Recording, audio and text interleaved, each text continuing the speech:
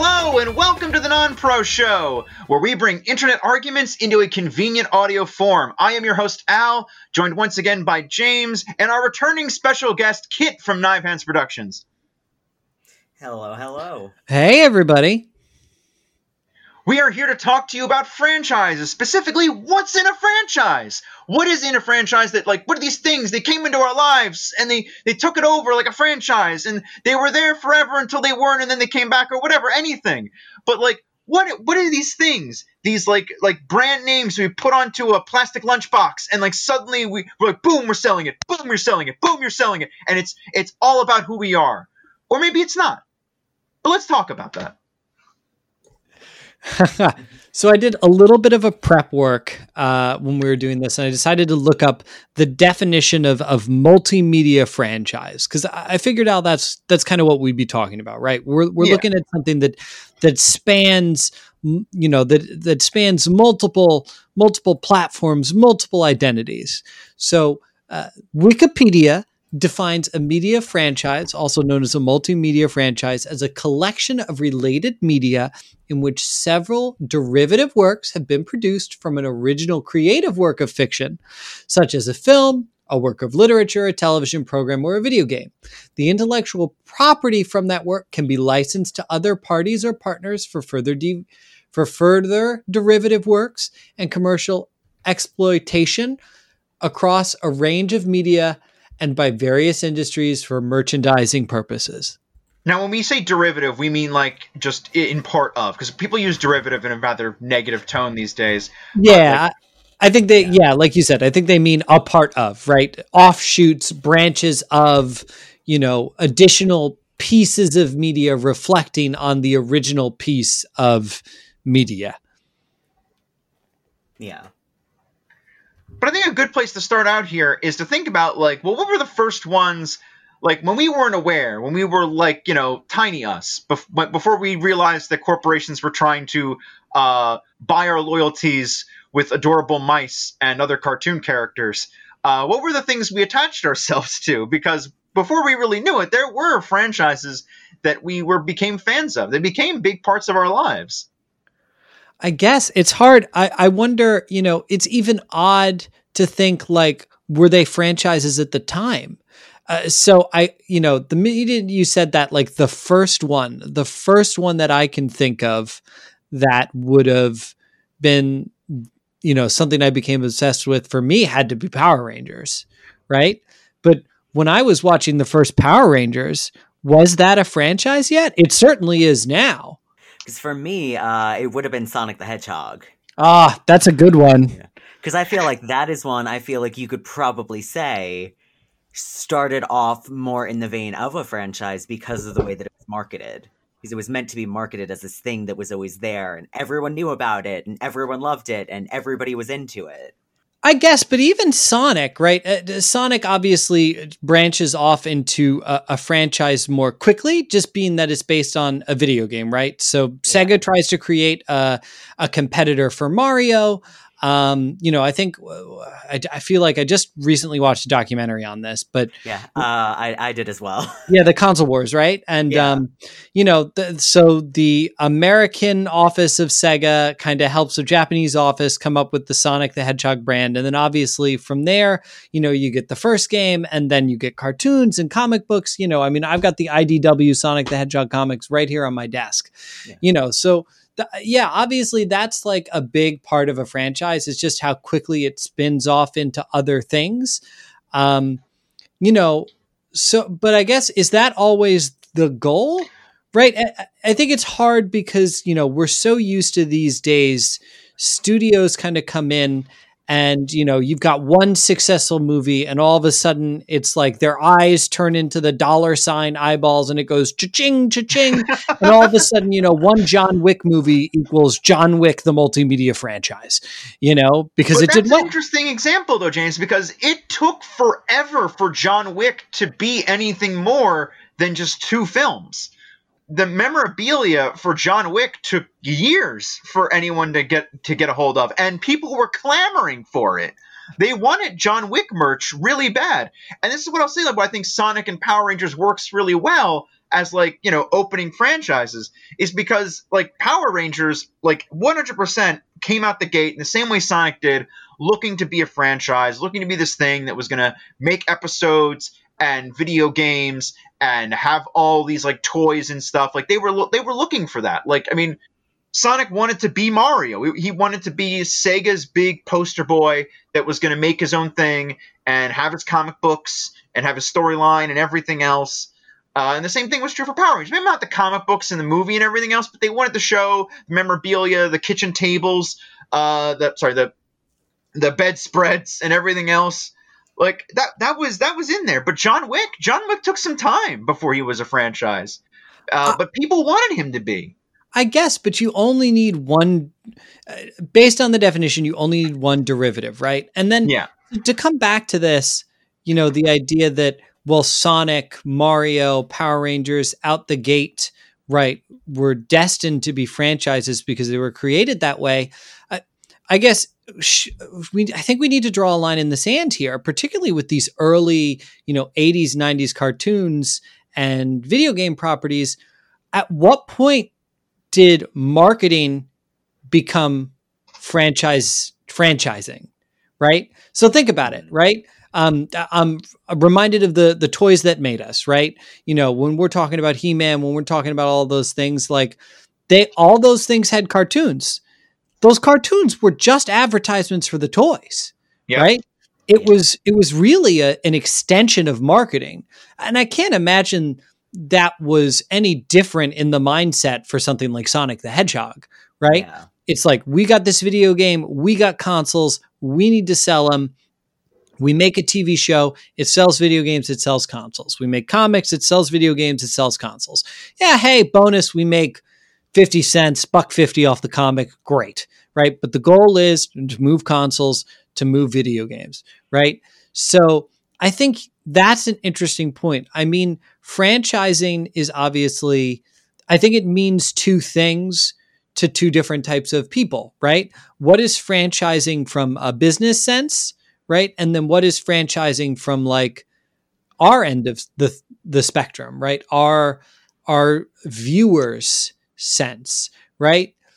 Particularly with like things that were out the gate are already derivative of themselves. You know what I mean? That they come out the gate with 5 different iterations. Like, is that cheating as compared to, maybe something that would be a very low key franchise, like Back to the Future, let's say, right? It's 3 movies. It had a mildly successful cartoon series at one point. It's got a couple of toys, action figures, collectibles, but like, I don't think of massively successful multimedia franchise and think Back to the Future.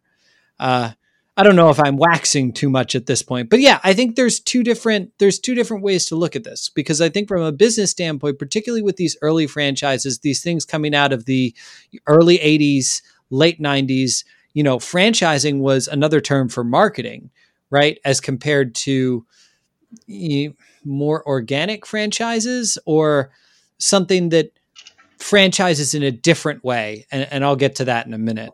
All right. So what you're to recap what I think you're asking, you're saying like, well, what does a franchise mean from like the business perspective, from like I want to make my money dollars, and what is a franchise from us as a fan's perspective? Yeah, right. Because like I said, because with Sonic, with Mario, like Kit said, right, they came out the gate, they wanted to create this cool cat character, so they were ready with all the stuff to sell Sonic the Hedgehog. I do think that is a fantastic point, because I would say to us as the consumers and as the fans that what they did could be perceived as they created a franchise, by the way that term tends to be used. But you do have a point that back then it was just the way that they advertised. You sold by making those things. You sold by expanding, or you managed to sell the main product by expanding out.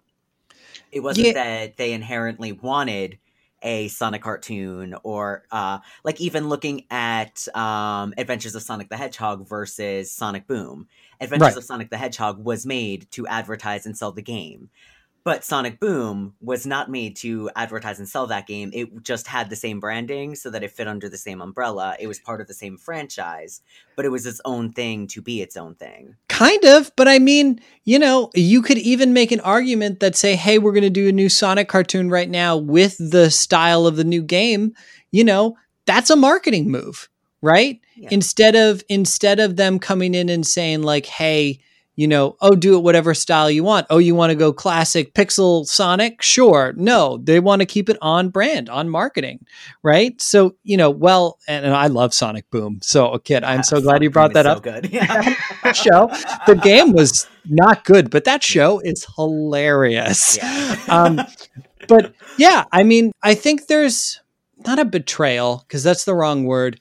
I think we like to think of franchises as an organic experience. So like, you know, well, John Wick is a good example. The Matrix, maybe even Star Wars to some extent, you know, like it's a pipe dream. You get one movie out there that someone by the good graces of studios having a little extra money to toss around that year let you make, because on paper, this seems like a bad idea, you know, because these aren't things that are based off of, you know, this isn't Twilight, this isn't Harry Potter. These aren't already existing multimedia franchises by the time you get there, right? They're these kind of offshoot things, and then they blow up.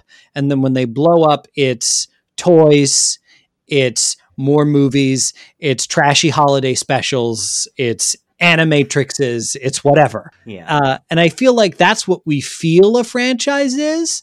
But I think there's a clear distinction that some of these things come out the gate to say like, well, we need to advertise this thing. We need to make this thing popular. So it's going to have 50 million pieces to it.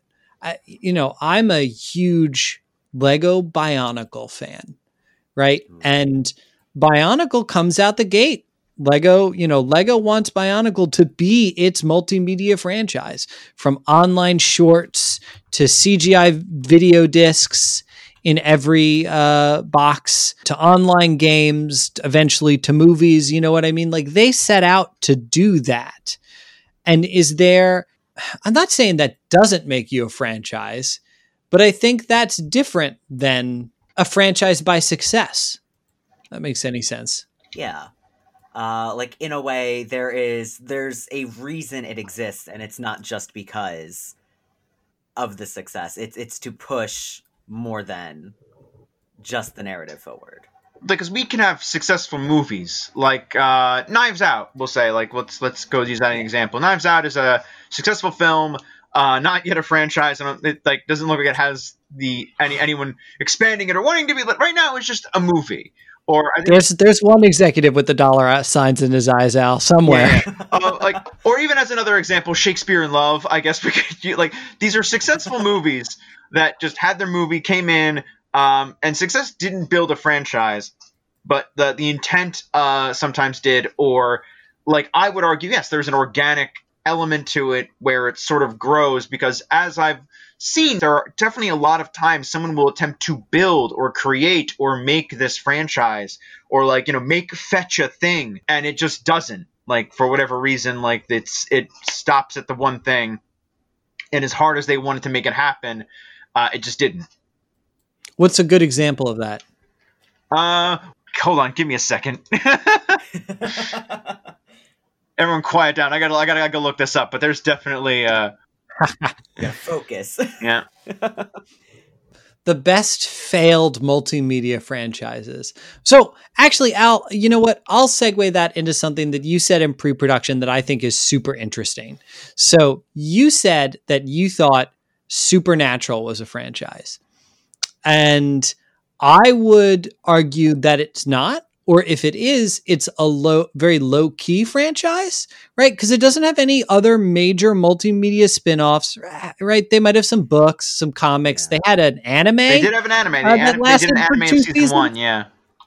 Yeah, weren't they also in a Scooby-Doo episode? Does that count? No, Scooby-Doo was in like them. It was technically an episode of Supernatural.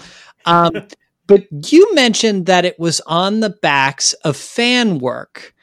And that is super interesting to me, because by this definition that I read on Wikipedia, it says it only needs things to be derivative of it. It doesn't necessarily need to say that they're,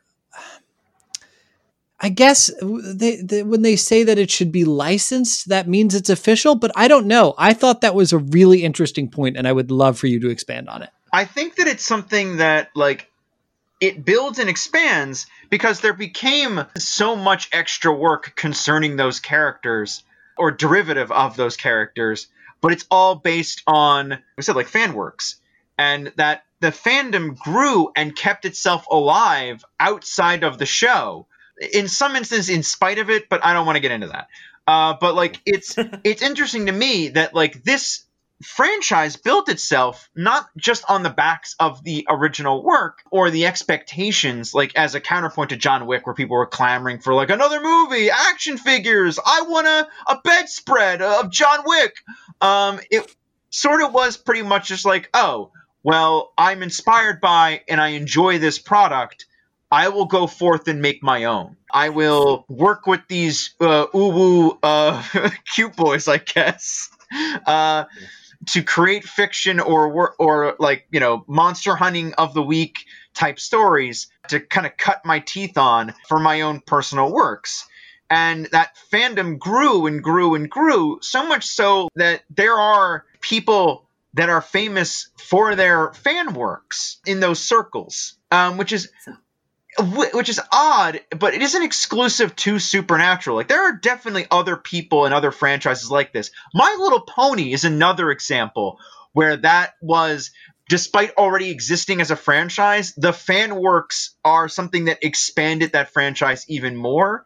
Like, there's a term called horse famous for a reason, and it's not because you're famous with horses. I have another fantastic example that I think would go right in the same category of what you're saying for Supernatural, and I think that's Undertale. Undertale also only really had the first game. Now we're getting Deltarune and expanding, you know, into that, but you had so many people making alternate universes and comics and animations and additional music and fan games and all of this stuff that it was a bit more of a gray area than with, say, Supernatural, because Warner Brothers wasn't going out and picking a fan person, you know, fan works and going, this is kind of like offshoot canon. Whereas you did have people attached to Undertale that would be like, no, like, you know, I support people making fan art and I support you guys kind of doing what you want. And a lot of what made the love for Undertale, even to this day, keep going, is all of that fan work. This is incredible. So I feel like, and I don't want to get too into this because this is a whole nother episode, you know, who owns the work, right? And where does ownership lie? But I love this idea, right? Because I don't think Supernatural is a franchise. I certainly don't think Undertale would be a TM franchise in the way we think of it, right? Supernatural, you could make some argument because you're like, well, they've got that anime, they've got that RPG, they've got that one book, you know, but Undertale for sure, right? It's bolstered. It has this mythos because of this fan community.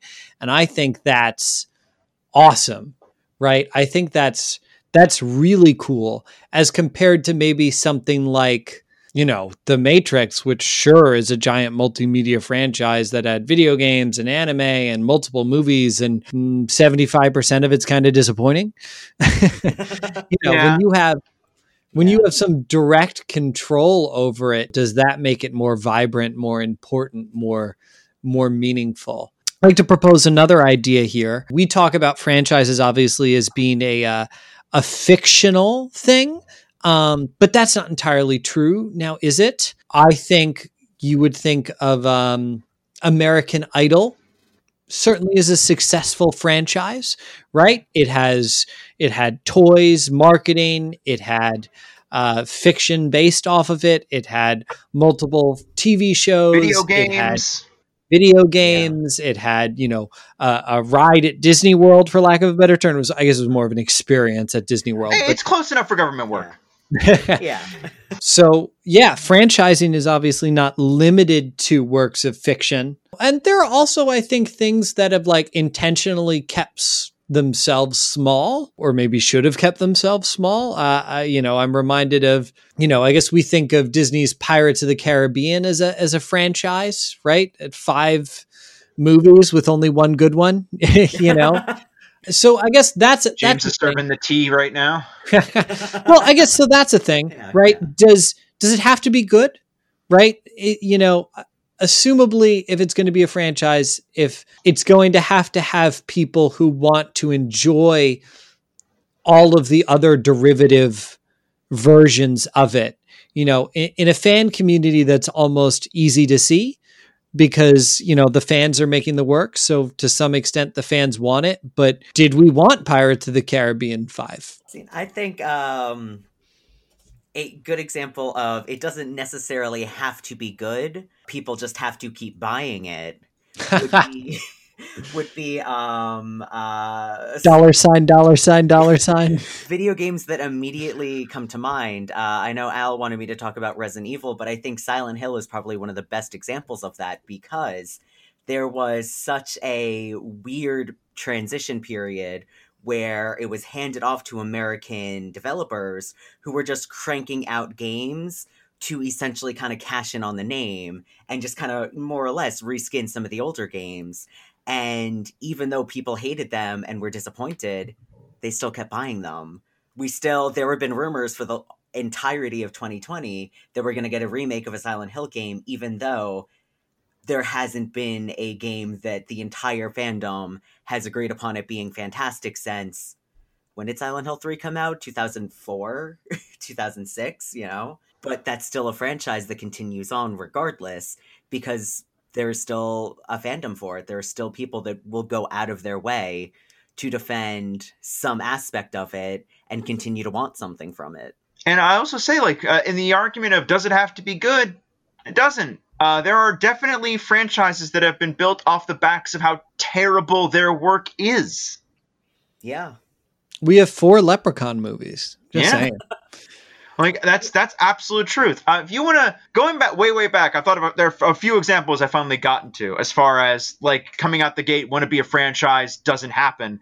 Do either of you remember or have ever heard of Brave Star? Yes, but I think only from you. I was about to say, I definitely have, but also definitely only from you. But anyway, Brave Star was supposed to be the next He-Man as far as Filmation and Mattel were concerned. So they bigged up this Native American cowboy guy who went to the planet New Texas to go stop some raiders from coming in. And he was all set. He had a robot cyborg horse companion who fired a shotgun, a love interest, and a lich cowboy villain. It was a whole thing. It was a TV show. Lunchboxes, everything, and nobody gave a crap. It was just, it came out with all the force and vigor of we're gonna dominate the world. It's the next He-Man. Every kid's gonna want to be Brave Star, and it just didn't hit. The lunchboxes were on the shelves. The toys didn't move. The show nobody watched. It was prepared. Everything was ready. The human race, however, decided it did not want to be a part of Brave Star. As hard as it was trying, it was no, you will love me. That comes back to that organicness I think we want from these franchises, right? When you set out there to try and be a franchise, obviously you could put all your eggs in that wrong basket. I'd love to circle back to video games, because I think something that fascinates me about video game franchises is that they are massive. They're massive in a way that movie franchises and television franchises and pretty much anything except maybe book franchises. I think book franchises are maybe the only thing that could give video game franchises a run for their money. So I'm just thinking right off the top of my head, the Shin Megami Tensei, right? Oh, yeah. So we're talking what? 1, 2, 3, 4, 5, 6, 7, 8, 9, 10, 11, 12, 13, 14 mainline games, right? 5 if you include the Persona lines and then their spin-offs. And then, of course, you could jump into all other related media, right? Anime and manga adaptions, which there are plenty of. Yeah. Right. So we're talking something that is incredibly massive. And I think the only other things that I can think of that, stack up to this is like long running fantasy series or something like that. You know what I mean? Like I think Legend of Dritz with like 47 books or something like that. You know what I mean? Yeah. And that exists inside, I guess, the Dungeons and Dragons franchise, which then, that's a whole nother can of worms, right? Yeah. Of just how big these things can become. Like, can a franchise become too big? You know what I mean? Is it, and this is where we can get to the negative version of derivative. Is it too derivative? If I will never read every Faroon setting book, if I will never play every Shin Megami Tensei game, is at some point is that too big? Do franchises get too big? I would say no. I think Final Fantasy is a franchise that will hard disagree with you on this, because you don't have to play all the games. Like, Final Fantasy is a franchise that contains other franchises in it. Like, Kingdom Hearts is huge in and of itself, and you don't have to give a crap about any of the other Final Fantasy games to play it. In fact, a lot of people don't. And it's wildly successful and doesn't need its grandfather to hold itself up. That's just how big and bad it is.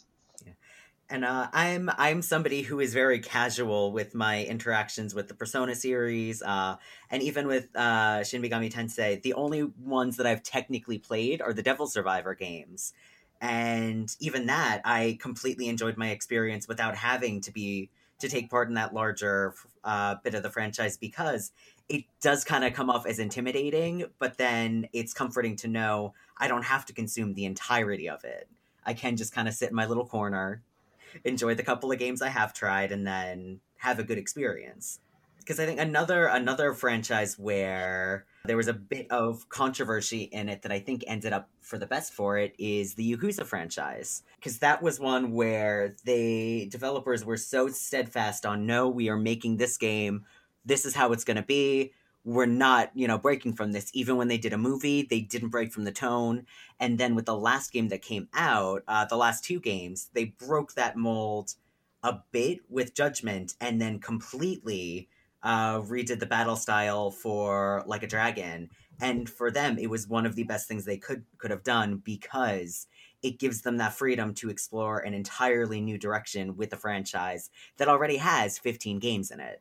So maybe when a franchise gets that big, which then goes back to the Shin Megami Tensei franchise, you have to bring something creative to kind of break it up in order for people to make it more palatable, maybe. Yeah, that makes sense. But going back to Final Fantasy, why it would continue to be so big and branch off in so many directions that it did is because it did continue to reinvent itself, both with tone, style, and just like guest starring Disney characters. And that franchise did a lot of work to keep itself relevant, no matter how big it got. I would argue there's a few exceptions to that like even the Legend of Zelda franchise had to reinvent itself rather recently, because I don't know what it was, but I guess people felt it was getting long in the tooth or something about it, where the style just wasn't worth coming back to. I don't know. I have a very weird relationship with Breath of the Wild, but it seems to be what the franchise needed to make it back on top again, because it didn't seem like people were so irreverent to Zelda games as they used to be. And Breath of the Wild came out, and suddenly it was on everybody's lips, and no one could say it had done any. No, it could do no wrong. The game was perfect. It was amazing. Which is interesting to talk about that game, and for a lot of reasons, because it certainly never felt that way from my perspective. But at the same time, I'm kind of happy it's succeeding, which is its own weird thing having to do with franchises and customer consumption in its own way. For it to come up with a product that's so very successful, and for you to kind of be like, well, that wasn't really what I wanted, but I'm really happy it's doing well. I'm invested in its success, even if I'm not consuming it, which is so very strange. Well, you can also, there's an argument to be made. What is the franchise there, right? So obviously there's Zelda, but Nintendo could be the franchise as a whole, technically, right? And to see success for Zelda to potentially mean success for maybe some of the other Nintendo games you like and things like that, could be good. All right. So I've found online the top 24 multimedia franchises. Okay. And I'm curious to go over them because I think you're going to be surprised by a couple of them, and I want to see if you can guess any of them. So the bottom one should be of no surprise, like the 24th one, and is a favorite of Al's. Can you guess, Al? As a Transformers? Yeah. It sure is. And if he didn't guess it, I was gonna. So yeah, apparently they estimate Transformers to be estimated at like $17.220 billion. And they're counting the start time of Transformers as 1984. And the majority of Transformers' wealth is in merchandise, right? Yeah. So toys. We talked a lot about how merchandising is valuable a long while back when we did our the lost home of Spider-Man episode on Non-Pro. Go back and give that a listen. We talk about the relationship between Disney and Sony and how merchandising matters a lot more than we think it does. So the one right above that is one that surprises me a lot. You take a guess. What do you guys think is the 23rd? Can you give a direction, like toy? Movie? I sure can. It's an American comic. Archie? But Batman. Al, you're closer with Archie. It's Peanuts. Oh, okay. Peanuts is number 24. They estimate the Peanuts franchise at $17.428 billion. Damn. Yeah. Wow. This was not something I expected to appear on this list.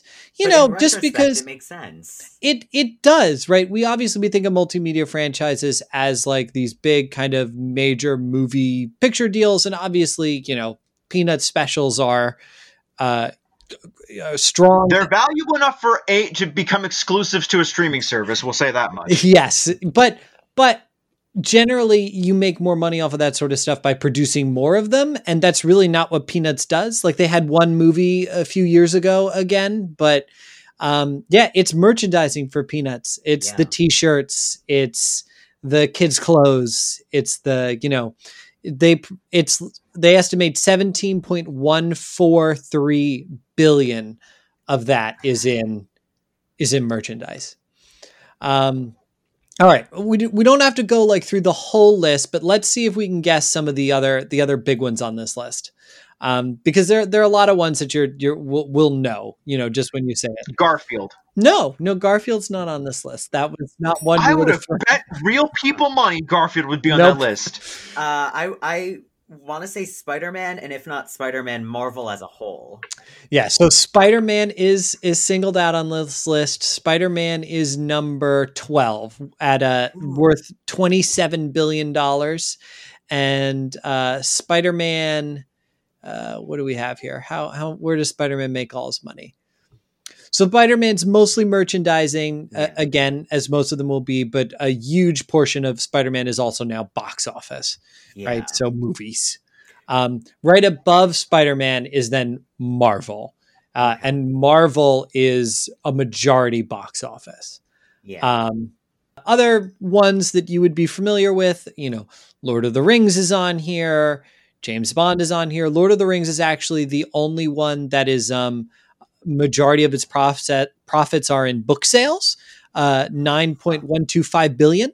Wow. Even though it has obviously a very successful movie franchise, the books have been out for a really long time. Yeah. Surprising ones I didn't think would be on here. Franchises like Dragon Ball Z. I would have 100% assumed that would be on here. Like that's huge. That was the birth of anime in the US. Dragon Ball's at number 15. You've got Fist of the North Star below it, 2 points at 17. That's the one that surprises me. Yeah. I would have never assumed Fist of the North Star would be this big franchise. Because it's the anime, it's like a reboot of the anime every once in a while. But I guess there's games that come out all the time. There's got to be so much memorabilia for it too. Yeah, it did tie in with the Yakuza franchise as well, so I could see it having a really good, maybe not so much in America, but overseas could definitely still have a really big impact. So I'm curious here. They have everything in this, and we'll share this. Al, I'll send you the link to this so we can share it with the podcast when we post it. Gotcha. But they have everything color coded, and Fist of the North Star is red. A majority of its money, that's 17.975 billion, and red is video games. Yeah. No, it makes sense. So Fist of the North Star has made most of its money on video games. Let's see if you can guess the 1, 2, 3, 4, 5. The top 5. Well, one of them's got to be Star Wars. Yeah. Star Wars is number 5. It is the bottom of the top 5. Whoa. It makes its majority of its money on merchandising, followed by films, then home entertainment, then video games, then books, and then a little bit of music in there because John Williams is baller. Yeah. Right above, I'm gonna guess Nintendo is somewhere on there. Nintendo is represented by Mario, and that's a couple down. Oh.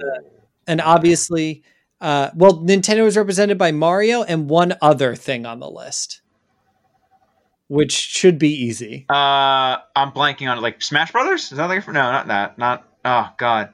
Pokemon. Yeah. There you go. Thank you. Yeah. So yes, Pokemon is the most successful franchise in the world. It is worth $92.121 billion, and a majority of its money is made out of merchandising, then followed by video games, then trading cards, and then a minor amount in comics, manga, box office, things like that. Wow. The 2 below Pokemon, the 3 below Pokemon are Hello Kitty, which is entirely merchandising, with a little bit of everything else. Winnie the Pooh, which is again almost entirely merchandising with a little bit of box office and things like that, and then Mickey Mouse, the Disney. Shonen Jump is on this list. A majority of its monies are made in manga. Harry Potter actually has the most even amount of sales between like box office and books and merchandising, and out of its 30 billion, it makes it spread out pretty well. I have a question. Go for it.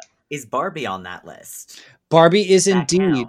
Yes, yeah. So Barbie is number 16 on the list. Wow. Main revenue sources, of course, merchandising. Yeah. Other staples are on here. James Bond, One Piece is on here. They separate out 2 of Pixar's franchises, specifically Toy Story being very successful, and obviously Cars merchandising being, this unstoppable juggernaut. I guess to make Disney lower on the list, because if you put all those in Disney, it would just put them at the top. Yeah. It's interesting, and I think that's insane to me. Like, but it makes it's a lot of sense why Pokemon would be the most financially successful. Yeah, it is the most financially successful. Yeah, giving you guys a bit of a behind the curtains on this. Tomy from Takara Tomy used to own like some of the merchandising, like conglomerate, like some licensing for toys and stuff for Pokemon, and they recently lost that, and it's like that company has not been the same since, and it's like, wow, does that make a lot of sense? As far as where they're doubling down or trying to get their money in from other places. There used to be such an ability to be creative and let out whatever the heck they wanted. But like when that Pokemon money stopped coming in, it's like, oh, we got to really tighten our belts and make sure everything that comes out is a success. Because as corporations will tell you, we can't make as much money as we did last year. God forbid we make less. Every year has to be an increase, regardless of whether or not we lost our cash cow this year or not. So I'm excluding one franchise here from this statement because Disney Princess is considered a franchise that started in the 2000s, which I think is BS because obviously Disney Princesses were along much longer than that. And just because they changed their branding in 2000s. Pokemon is the second youngest franchise on this list. Yeah. At 1996. Oh, I'm sorry. Third youngest franchise. Harry Potter's got it beat by 1 year. 1997. good God, though. I mean, that's just like, I mean, from 0 to 100, Okay. like, you know, I don't understand how people could ever, like, look at Nintendo and think even for a second, like, these guys aren't the big leagues, when they clearly came in, like, they captured our hearts and our wallet, and they milked us for everything we had. And your wallet. Cha-ching, cha-ching, money eyes.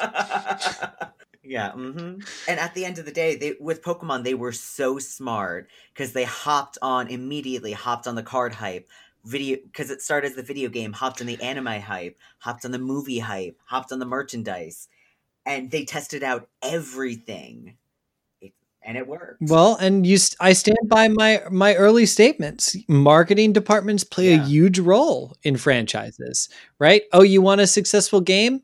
That's great. Got to get yourself an anime. Got to get us sell some comics. Oh, got to get us sell some toys. But that's not necessarily what happened with Pokemon. Like, let's think back on this, because, like, especially when we look at, like, the advertising for Pokemon when it first started. You look at the style of how those games were pitched. They're vastly different from what eventually came around. And, like, well, yes, there was an anime and that was in the works, but, like, the games did have to be successful first before that happened, oddly enough. Now it's not like that. Now, like, everything's got to come out at once, and there's arguably, I'm not going to sit here and poo-poo on Sword and Shield. I don't think there's any reason to, but obviously that development hits some hurdles and some troubles because, hey, the anime's coming out, all of our merch is going out, everything's got to hit the shelves at the exact same time. You can't wait to implement whatever the heck you're saying you want to do. This comes out now, or this comes out now, not later, not whatever time. It has to hit with everything else, or else the Pokemon plan don't work. Yeah, and it's more important to sell it because they know people are going to buy it anyway. Regardless of the quality, people are going to buy it anyway on release day, and they're going to buy the merch, and they're going to buy every little thing connected to it. The new booster packs. Yep. Because the cards were all coming out at the same time. Like, it's just what has to happen. And this is not to say that you bought a poor product or something, but, like, as been explained, there were some issues with the game as it came out. Not necessarily making it unplayable or even a bad game. It wasn't by any far stretch of the imagination.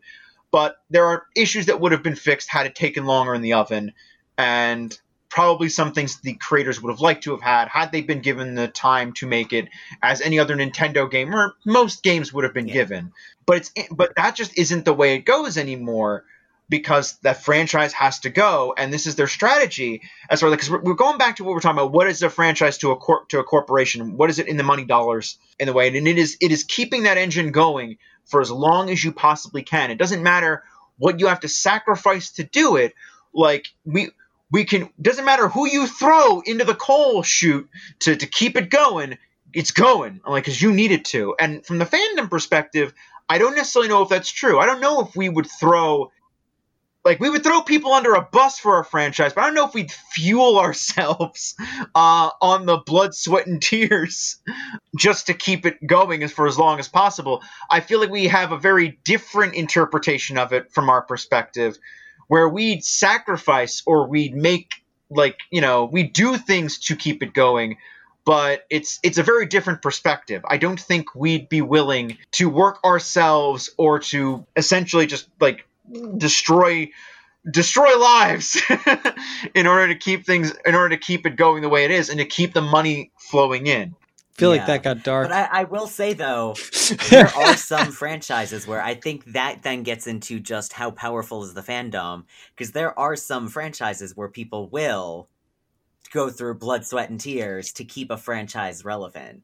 Before Yakuza got big here, the American fans did do everything they could to push and push and push to get crumbs. Silent Hill fans, Resident Evil fans, until we got Resident Evil 7, were fighting tooth and nail to keep the fandom alive and to keep pushing until we finally got what we wanted. Like, but it is different than, a developer team having to kill themselves to be able to make the product they want to.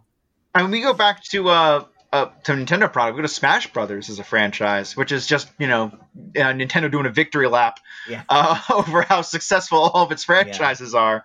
Its creator, whose name escapes me, James, can you help me out with this? Mihiru Sakurai. Yeah. Sakurai, yep. Thank you. So yeah, But like Mihiru that guy has Sakurai. consistently worked on this franchise, on these games, long past the point of saying, "Guys, I'm done. I don't want to do this anymore." But he keeps going because like it's that weird thing of like the fandom will never be done.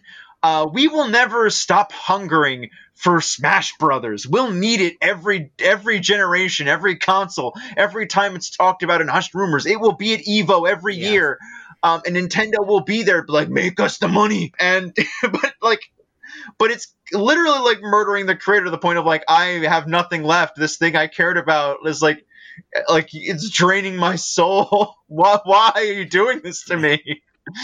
Well, and I think that gets into, and I don't want to spend too much time here. No, I'm not saying yeah, I got what you mean. But, you know, Star Wars is kind of a great example of this. Like, people live and die by a franchise that they might not even like anymore. And, like, that's also okay. I don't want people to think that, like, I feel like people get obsessed with franchises to the point where they have to, you know, like, where if it's no longer for you, you can move on. Like, and well, it might be a little bit harder with Star Wars, which is something that can range from having content for little children to like large adults, because it's a sort of multimedia franchise that they're kind of selling. But like, when you're 40 and you're still obsessed with Power Rangers and you're sad they won't make that grim dark Power Rangers reboot, like, it's not going to happen. Like the franchise just, it's not for you. It's not for you at any point anymore, right? You're allowed to still enjoy it, but you can't, like, you have to enjoy it in the context in which it exists, not necessarily like wanting to take it and put it in your own context. That said, though, I'd watch Grimdark Power Rangers. I'd give it a shot. And I will say, I'm still waiting for season 3 of Sad AM. I know it's not going to come. Oh my God, me too. I'm waiting for it. Well, I read all the Archie comics, which Same. continued off the Sad AM thing. So I got a little bit of fulfillment for that for a very long time. Yeah. But still, it's not quite the same. Yeah. It's not. But I will say, though, it'd be nice to see it animated. This is what I'll say about this, though. Like, I would say, hey, don't look for your grimdark reboot thing, but like, James, that happened though. Like, there are definitely. Well, there was a couple of fan projects, right? That even had some of the original actors. I'm talking about franchises in general. You got dark, gritty reboots of franchises that were very successful in their own way. And like, I'm not saying like, hey, this was the answer for everybody, or this is what was supposed to happen every time. But like, for someone to hope and be like, hey, man, wouldn't it be cool if Batman went back to his roots, or like certain properties get taken over and like, or go to like an anime inspired kind of take. Like, there's definitely like grim, dark, like reboots, like G.I. Joe. G.I. Joe got its G.I. Joe Resolute with its anime styled grim, dark, like Cobra, like slitting a guy's throat in the middle of the hallway, dumping him on the floor and being like, Cobra! It's like, oh, Jesus. Like, these things happen, though. I mean, they may or may not be good, but they happen. Still part of the franchise. All right. So I guess I have one last question, and then Al, I don't know if there's anything else you wanted to touch on, but is there a franchise or a property that you would have liked to seen like explode more? Right? Something that your disappointed Brave Star. Right? The thing that you became obsessed with, but then just kind of like petered out, or just stays kind of in its niche. And Eyes of a hawk, ears of a wolf, Brave Star. See, because I think for me, I play a lot of indie games, and so there's a lot of things that like, oh, it'd be cool to see something kind of expand and to see it. Like, I love Dead by Daylight right now, and I feel like that's something that would be kind of cool to see that expand a bit more. I'm playing this great game called World of Horror, and I love that, and I would love to see that explored more. But there's not really anything that like I feel, because of this day and age, there's always that potential with anything, I feel like, especially at least when it comes to video games. So for me, I guess I have more a feeling of there are some franchises where I wish that maybe they would have gone a different direction. But then even that gets back into that's me as a fan who I'd like to see something different, but that's just the direction the fandom went. Like with Silent Hill specifically, I loved 4. I loved Shattered Memories. I really enjoyed Downpour.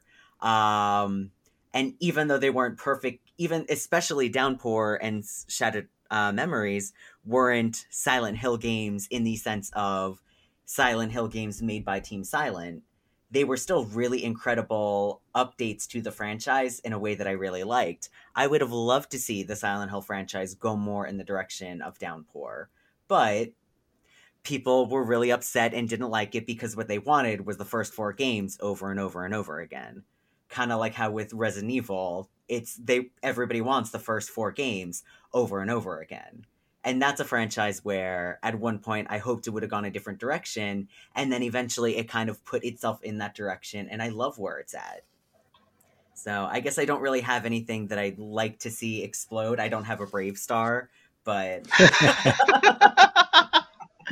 Yeah, I think it's tough too with indie properties. Like, you want to see more of that, but you also don't want, not to say that, I don't believe in the idea of selling out, but obviously you want it to retain some of that independent charm, right? And when something explodes so big, generally gets bought by a larger company or something like that, and that can make that, difficult sometimes. Yeah, exactly.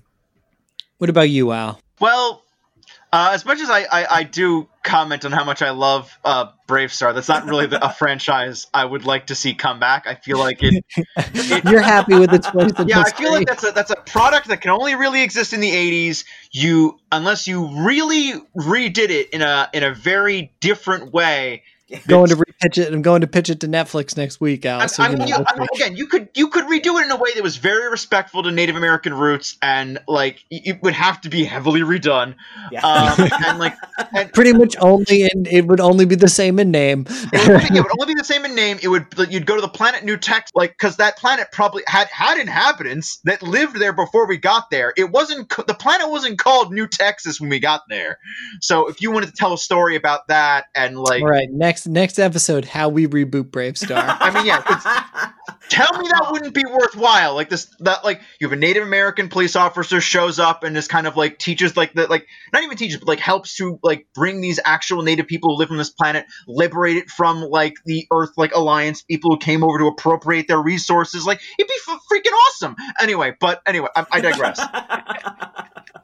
As much as I want to say Mask as a franchise, because I love Mask and I think it's consistently underrated as not the Mask as in Jim Carrey the Mask, but Mask as in Mobile Armored Strike Command.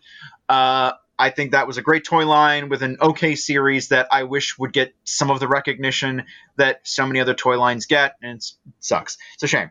But no, what I really want to bring up here is something that's near and dear to both mine, Kit's, and also James, your heart, is Shadowrun.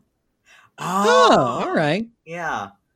I would love for Shadowrun to get any kind of recognition as a franchise that's still going on, has video games under its belt, novels under its belt, but no media that you can really consume. There's action figures. There was one line of action figures that came out late 90s, early 2000s that are okay as far as action figures go, but with no attachment to any of these characters, no media to associate with them, it doesn't mean anything. Yeah, there's some Shadowrun novels, and we got Shadowrun Returns, but that had to be kickstarted. I kickstarted that. And those games are great. Shadowrun Returns, Shadowrun Hong Kong, Shadowrun Dragonfall, those are great games in their own right. Just good video games. Highly recommend play.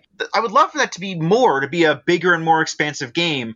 They did a multiplayer one for the 360 PS3 a long time ago, but it had very little to no resemblance to the source material. It was very strange. But I would love to see a film, any kind of film, or even an animated show or something to kind of go along for a while. It would just be fun to exist in that world, and maybe to invest in some memorabilia and some characters and some action figures that I have any attachment to. It'd be nice. I love these games. I love playing the RPG. I love reading some of the stories and some of the novels that bring me into the world. But beyond that, I don't have anything. And we sort of touched on this a little bit. We didn't touch on it a lot. One of the big things, and going back to some of the documentaries we've watched before, they talk about is like how you attach yourself to these franchises is very much how a lot of people attach themselves to religions. And whether or not that's healthy or not is up for a different discussion. That's not the one I'm looking to have right now. For sure. Yeah. Yeah. But you still want that physical representation. You want that thing you can hold in your hand and you can have, because you have religious iconography and it matters to you to have that, to hold that. And you can't, and to steal an explanation from Toys That Made Us Again, you can rewatch the film a number of times. You can do that, but it's not the same thing. You're watching Harrison Ford as Han Solo. You're not actually, like, you don't actually see Han Solo. It's not the same thing. Like, but having that figure to an extent, or having something that represents it, that matters a lot. And that matters a lot in franchises, I think, because it attaches you. It tethers you to that, because you have that physical representation that's right there. And for something that means so much, I think, to at least me, like, especially me and James, and I hope Kit to an extent, to this particular franchise. Yeah, it's just that we don't have something that we can go back to or hold or have and just kind of be like, oh yeah, this thing. Yeah. And actually, I mean, not on the Shadowrun front, but I will say, I don't think I've even really told you about this, Al, but for me, one of the franchises growing up that was very important to me was specifically the Battle Network variation of Mega Man. And man, Kit, we would be best friends. We should talk. I love Mega Man Battle Network. Because I have all of the games for the GBA. I got an imported version of the DS version of the 5th game that came out. There was both games on a DS cart. I just recently was able to get a DVD of a couple of the episodes. And a couple of years ago, when they made those 4-inch like Mega Man figures, my uncle got me all of the variations because he knew it was something I really liked. But like the number one thing, like I would say the toy that is nearest and dearest to my heart is this Proto Man EXE figure that I have from back when the NT Warrior game came out. It's all scuffed up because like my little brother used to like chew on it. But to me, that is single-handedly probably the most important toy in my collection because it has the most sentimental value. I have a ton of the imported EXE figures from Japan, like the Figma style figures. Like I went on such a kick when I was a kid. I found a site that imported them and I got so many of them. Yeah, I mean, definitely got to talk. I got to see photos. They're all in a box downstairs somewhere. I brought them all over. I got that. I got a really awesome like Zero from Mega Man Zero figure too. That's so sweet. I love the art style of that game. Yeah. Yeah. Mega Man would be great. You know, I mean, and I'm a big Legends fan. So, you know, like having get them off the moon. Yeah. Get Mega Man off the moon, man. That's one of those things, you know, but I mean, Mega Man as a franchise as a whole, Mega Man TM, right, is theoretically very successful, right? Yeah. Maybe, you know, it's hard because I think they ebb and flow, right? Someone will come out and reinvent it in style, hopefully, in the next generation of people will be obsessed with their version of Mega Man EXE, you know? Yeah. I would love that. You know, and yeah, exactly. And I hope to be among the people enjoying that. Yeah. I would like to actually pose one last thing before we decide to cut out. Do I get to pick a franchise? Oh, sorry, James. Never mind. Pick a franchise. All right. Now, you know, I'm going to throw out Ruby. I think Ruby is like a successful franchise for sure, but it's not like massively successful. And I think, unfortunately, it would be a little bit of its own doing. It's hard, Rooster Teeth being like a relatively high paywall sort of, you know, thing. But you know, I think it's it's a franchise that could have a lot more to it. I think certainly its world is expansive enough, its characters are interesting enough, its style has enough flair to it that it could theoretically have tons of video games and books and comics and things like that. And it's a really limited number of that. You know, whether that's because of popularity or ability, I'm not sure, but you know, that would be my wish. I think that's a franchise that could be more successful than it is, but you know, then maybe don't look a gift horse in the mouth, right? If you like something. Yeah, true enough. I do want to touch on one thing, and this is not to take us into a dark place. In fact, I hope it doesn't. But like, what made us drop off with some of these things that clearly meant a lot to us? Because we're sitting here talking about things we're passionate about, things we wish we could succeed, and like James said, I don't think you really can betray the brand. And like, I agree with Kit. Like, you can't just remake the same 4 games over and over again. That's just not a thing. But like, there have to be things where we just kind of like, this was very important, and then it just kind of, well, then it wasn't. Yeah, I don't know. I feel like Kit will back me up on this one. They just stopped making them. Yeah. With Mega Man, because especially Battle Network and X were my favorites, and they just stopped making them. Like, I count Zero in kind of, I'd still be buying them. I'd still be buying them. Got, like, every time they release a collection of the X games, I buy it again. I don't need it, but I do it. I just bought them for my Switch. I don't need it, but I got it. I got the GameCube collection. I got the PS2 game. For other things, obviously, I grew out of them. You know what I mean, right? I loved Power Rangers, but I'm not watching Power Rangers, and there's enough far removal from Power Rangers that I don't necessarily need to dig into Power Rangers more adult comic line that they just released or something like that. And then at that end point, it just comes down to time, right? There are still plenty of franchises that I am still currently obsessed with, right? Star Wars, The Lord of the Rings, my Sonic comics, you know what I mean? New ones I've gotten into, right? My Hero Academia, new Shonen Jumps. And then, it's just also the feeling of completionism, right?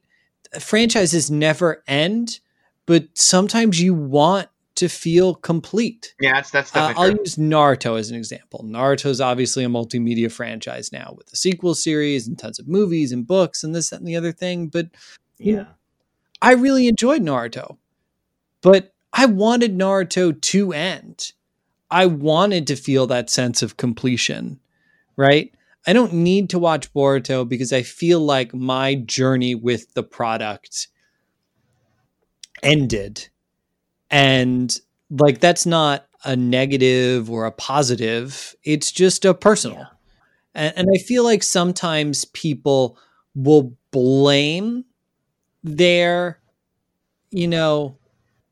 personal want for their journey to end on a franchise so that they can feel as if that the franchise did it to them. They didn't do it to themselves. Like, oh, well, then it got bad. Or, oh, well, the sequel series wasn't as good, and it's like, or maybe you wanted to be done. You wanted it to end. You wanted it to move on. Stories are satisfying when they end, but franchises don't. Yeah. That's the point. Because I think to go back to, one of the most successful franchises, Pokemon. For me, personally, my Pokemon experience was done after Generation 3. Like, I loved Ruby, Sapphire, Emerald. I loved Colosseum. I loved Gale of Darkness. But for me, my Pokemon journey was over then, and I was okay with that. I'll go back and I'll dip in and I'll be, to the older games when I'm feeling it. I fully support my friends. Like, if I see anything cool Pokemon related or hear new stuff about the new games coming out, I will absolutely keep my friends involved. But the franchise is going to keep going on, and my enjoyment of it's gone, and that's okay. It's not on everybody else, to have to suffer with the franchise going back a decade and a half. Yeah. Like, people who are like to comment like, man, Pokemon designs, there's an ice cream Pokemon now. I'm like, that's one Pokemon out of like hundreds, my dude. Like there was a Pokemon in Gen 1 that was literally like a flower. Like, come on. Like, it's not that much worse, really. Yeah. Yeah, like I said, human beings like beginning, middle, and end stories. We like our journeys to have an ending because because our bodies live in that perpetual state of hurtling towards their end. All right, that got dark. James is here reminding us of our mortality. Thanks, James. I reminded Al that we're technically seniors in the gaming scene today. And, there you go. God. Because franchises don't have endings, but endings are natural. We're all going to have a point where we leave what we have because we've gotten what we needed out of it. We found our ending in that story that we were a participant of. And that's totally okay. Right? Yeah. This Totally is my okay. odd little fear about this, though, and we don't have to stay too long on this, but I do want to bring up, like, is that why people seem so disposable in the name of the franchise, though? Like, we go back to Iwata, going back to these people with Pokemon and many other people that, like, go into these works and are beaten or destroyed by them. Is it therefore something that seems maybe from, like, even from the fan perspective, not even necessarily from the corporate perspective as far as getting the money, like from an outside perspective, keeping this thing that will outlive all of us alive if we can make it? How much of a sacrifice is that really to basically, sacrifice something that is finite for this thing that could be forever? Is that what people use as their justification? I think that's a little bit of a fallacy, right? And I'm going to try to cherry pick some examples here. Sure, go ahead. But let's go back to, say, Star Wars, right? People who are making Star Wars now, they're not monsters. They're not people who, only want to make money. Even all the way up the line to Kathleen Kennedy, they're people who have a connection to this material, right? And that connection is going to be different than ours, right? The only thing that the media platform is doing is giving them the ability to continue to tell those stories. So I'll cherry pick now RWBY, right? Monty Oum passes away, sometime during production of the 3rd season. And as the series creator, the next season or 2 after that, they're a little bumpy. You have this team who's being led by this guy that need to find their own footing in this story. And it's going to naturally deviate from where he was going, because these are their own creators. They're going to have to put their own spin on it. They're going to have to tell part of their own story, and it comes back into its own, but people are all up in arms. Oh, they've betrayed the vision, the this, the that. That's not how this works. Sakurai, right? He comes back to Smash Brothers because he wants to come back to Smash Brothers. He doesn't need to. They're not sacrificing him. Nintendo can easily make Smash Brothers without Sakurai, and they can probably easily make a very successful, fun, enjoyable Smash Brothers game without Sakurai. Right? I know, I'm sure there are Smash Brothers fans literally driving to my house right now to beat the crap out of me. But by keeping these things alive, what they're doing is they're allowing more creators to come in and tell their stories. They're not doing it at the expense of other people. It might seem that way, but a lot of that, I feel, is anger and blame that we bring to a product or to corporations. Do I think I would love for these things to have natural ends? Sure. But that's, again, like I said, that's not the goal of a franchise. Right. But The goal of the franchise is to continue on for as long as it can. Fortunately or unfortunately, due to, profit margins and circles and graphs and so on and so forth, makes sense. And I'm not trying to sit here and say that my argument or my statement was not to infer that there was a reason or a purpose to do these things, or that there wasn't a choice for some of these people to come in and get involved, or they invalidate any of that. That's not what I'm saying. My thing about it was to posit to the group or to discussion, to bounce off of this idea of our finite existence, to give up or to sacrifice or to put in our time or away from our kids, or to, like, because people do sacrifice for these things, for their art, for their work, for the things that they do. And I'm not saying that, like, they come out with something bad. I'm saying, like, no, they come out with something great 9% of the time. So when we spend that time away from our families, or we put in this effort and these blood and these sweat and these tears, is that something that's necessarily worth it in the, like, service of this thing that outlives us, this thing that's bigger and grander than ourselves? Or is it something that's bigger and grander than ourselves? Is it just a movie? Is it just a hunk of plastic that's, like, been molded to look like Han Solo? Like, is it just a bed sheet that has He-Man on it? Or is it in service of something bigger? Is there even something bigger? No, there's nothing bigger.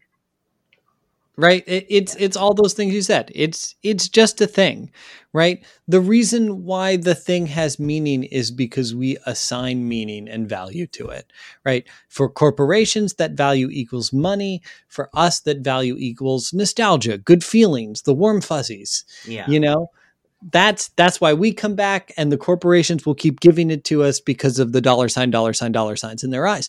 And I think the important thing is, at the end of the day, some people will, especially if you're a fan of the work, which is kind of the point that a lot of franchises are getting to, where they're hiring fans, are willing to put the blood, sweat, and tears into it for that sentimental value. And it's beneficial for the business guys because then they're definitely making their money. But even if it is just, at the end of the day, a hunk of plastic, just a movie, just a video game, that sentimental value is the real value that we found. It's what we bring to the table on it. Is that what you're saying? Like, the value is what we assign to it? Yeah. Yeah. Well, what we and the people who are making it assign to it, right? Yeah. Look, I'm not saying that, and corporations will pump out bad stuff because they need to make deadlines and do that sort of stuff. But I don't think... I'm not trying to make the argument that, like, somehow any of these products are bad. Some great products are born out of crunching, like, doing crunch time. Like that, I want to move that as far away from what I'm trying to say as ever. But that's not exactly what I'm saying. What I'm saying here is that everybody wants to make a good product. A good product sells better. It looks better. It makes us feel more warm and fuzzy. It's just good. Everybody wants something good, right? And we're all going to try and make something good and enjoy something good. And, for those of you who are into franchises for the wrong reasons, James and The Walking Dead 10 years ago, just hate watch that show for so long. That's a big commitment to hate watch. Yeah, do it for the right reasons. Enjoy it for the right reasons. Enjoy it because it makes you feel good. Don't come there just to crap on it, because there are other people who are enjoying it. And enjoy it. Let them enjoy it. Looking at you, Silent Hill, Resident Evil fans. This is a personal invitation. You can fight me. They're in every crowd. Come on. Yeah. What are these werewolves in my zombie game? Listen, in my first-person zombie game, I'm here for it. I'm ready. Give me something new. Give me something fresh. Give me. I'm all about these vampires in a Resident Evil game. Like, oh man, I stand for this. I'm so. Oh god, I would kill for some something fresh. Yep. I would kill for some, like, Southern Belle zombies. I don't think that's what we're going for. They were going Victorian era for it, which kind of looks like where it is. But I would kill for, like, some, like Southern twang and a smile on her face to show some fangs. I think that's just a really cool aesthetic. Yeah. But, we apparently moved out of the South, and I'm okay with it. Yeah, it's much like Resident Evil 4, once again. Nondescript European town. Yep. That's where we're going. Yeah. But I want to thank both of you so much for joining me on this very, long and emotional journey talking about franchises, what they've meant to us, what they've meant in the history of the world, and how Pokemon, outshines Disney. The only one who can take down the big mouse is the little electric mouse. Good night. With that, just again, thank you guys so much for joining us. James, hope to see you again. Great to have you. Kit, just a pleasure every single time. Hope to have you back soon. Until then, good night, everybody. Bye. Night. Yeah.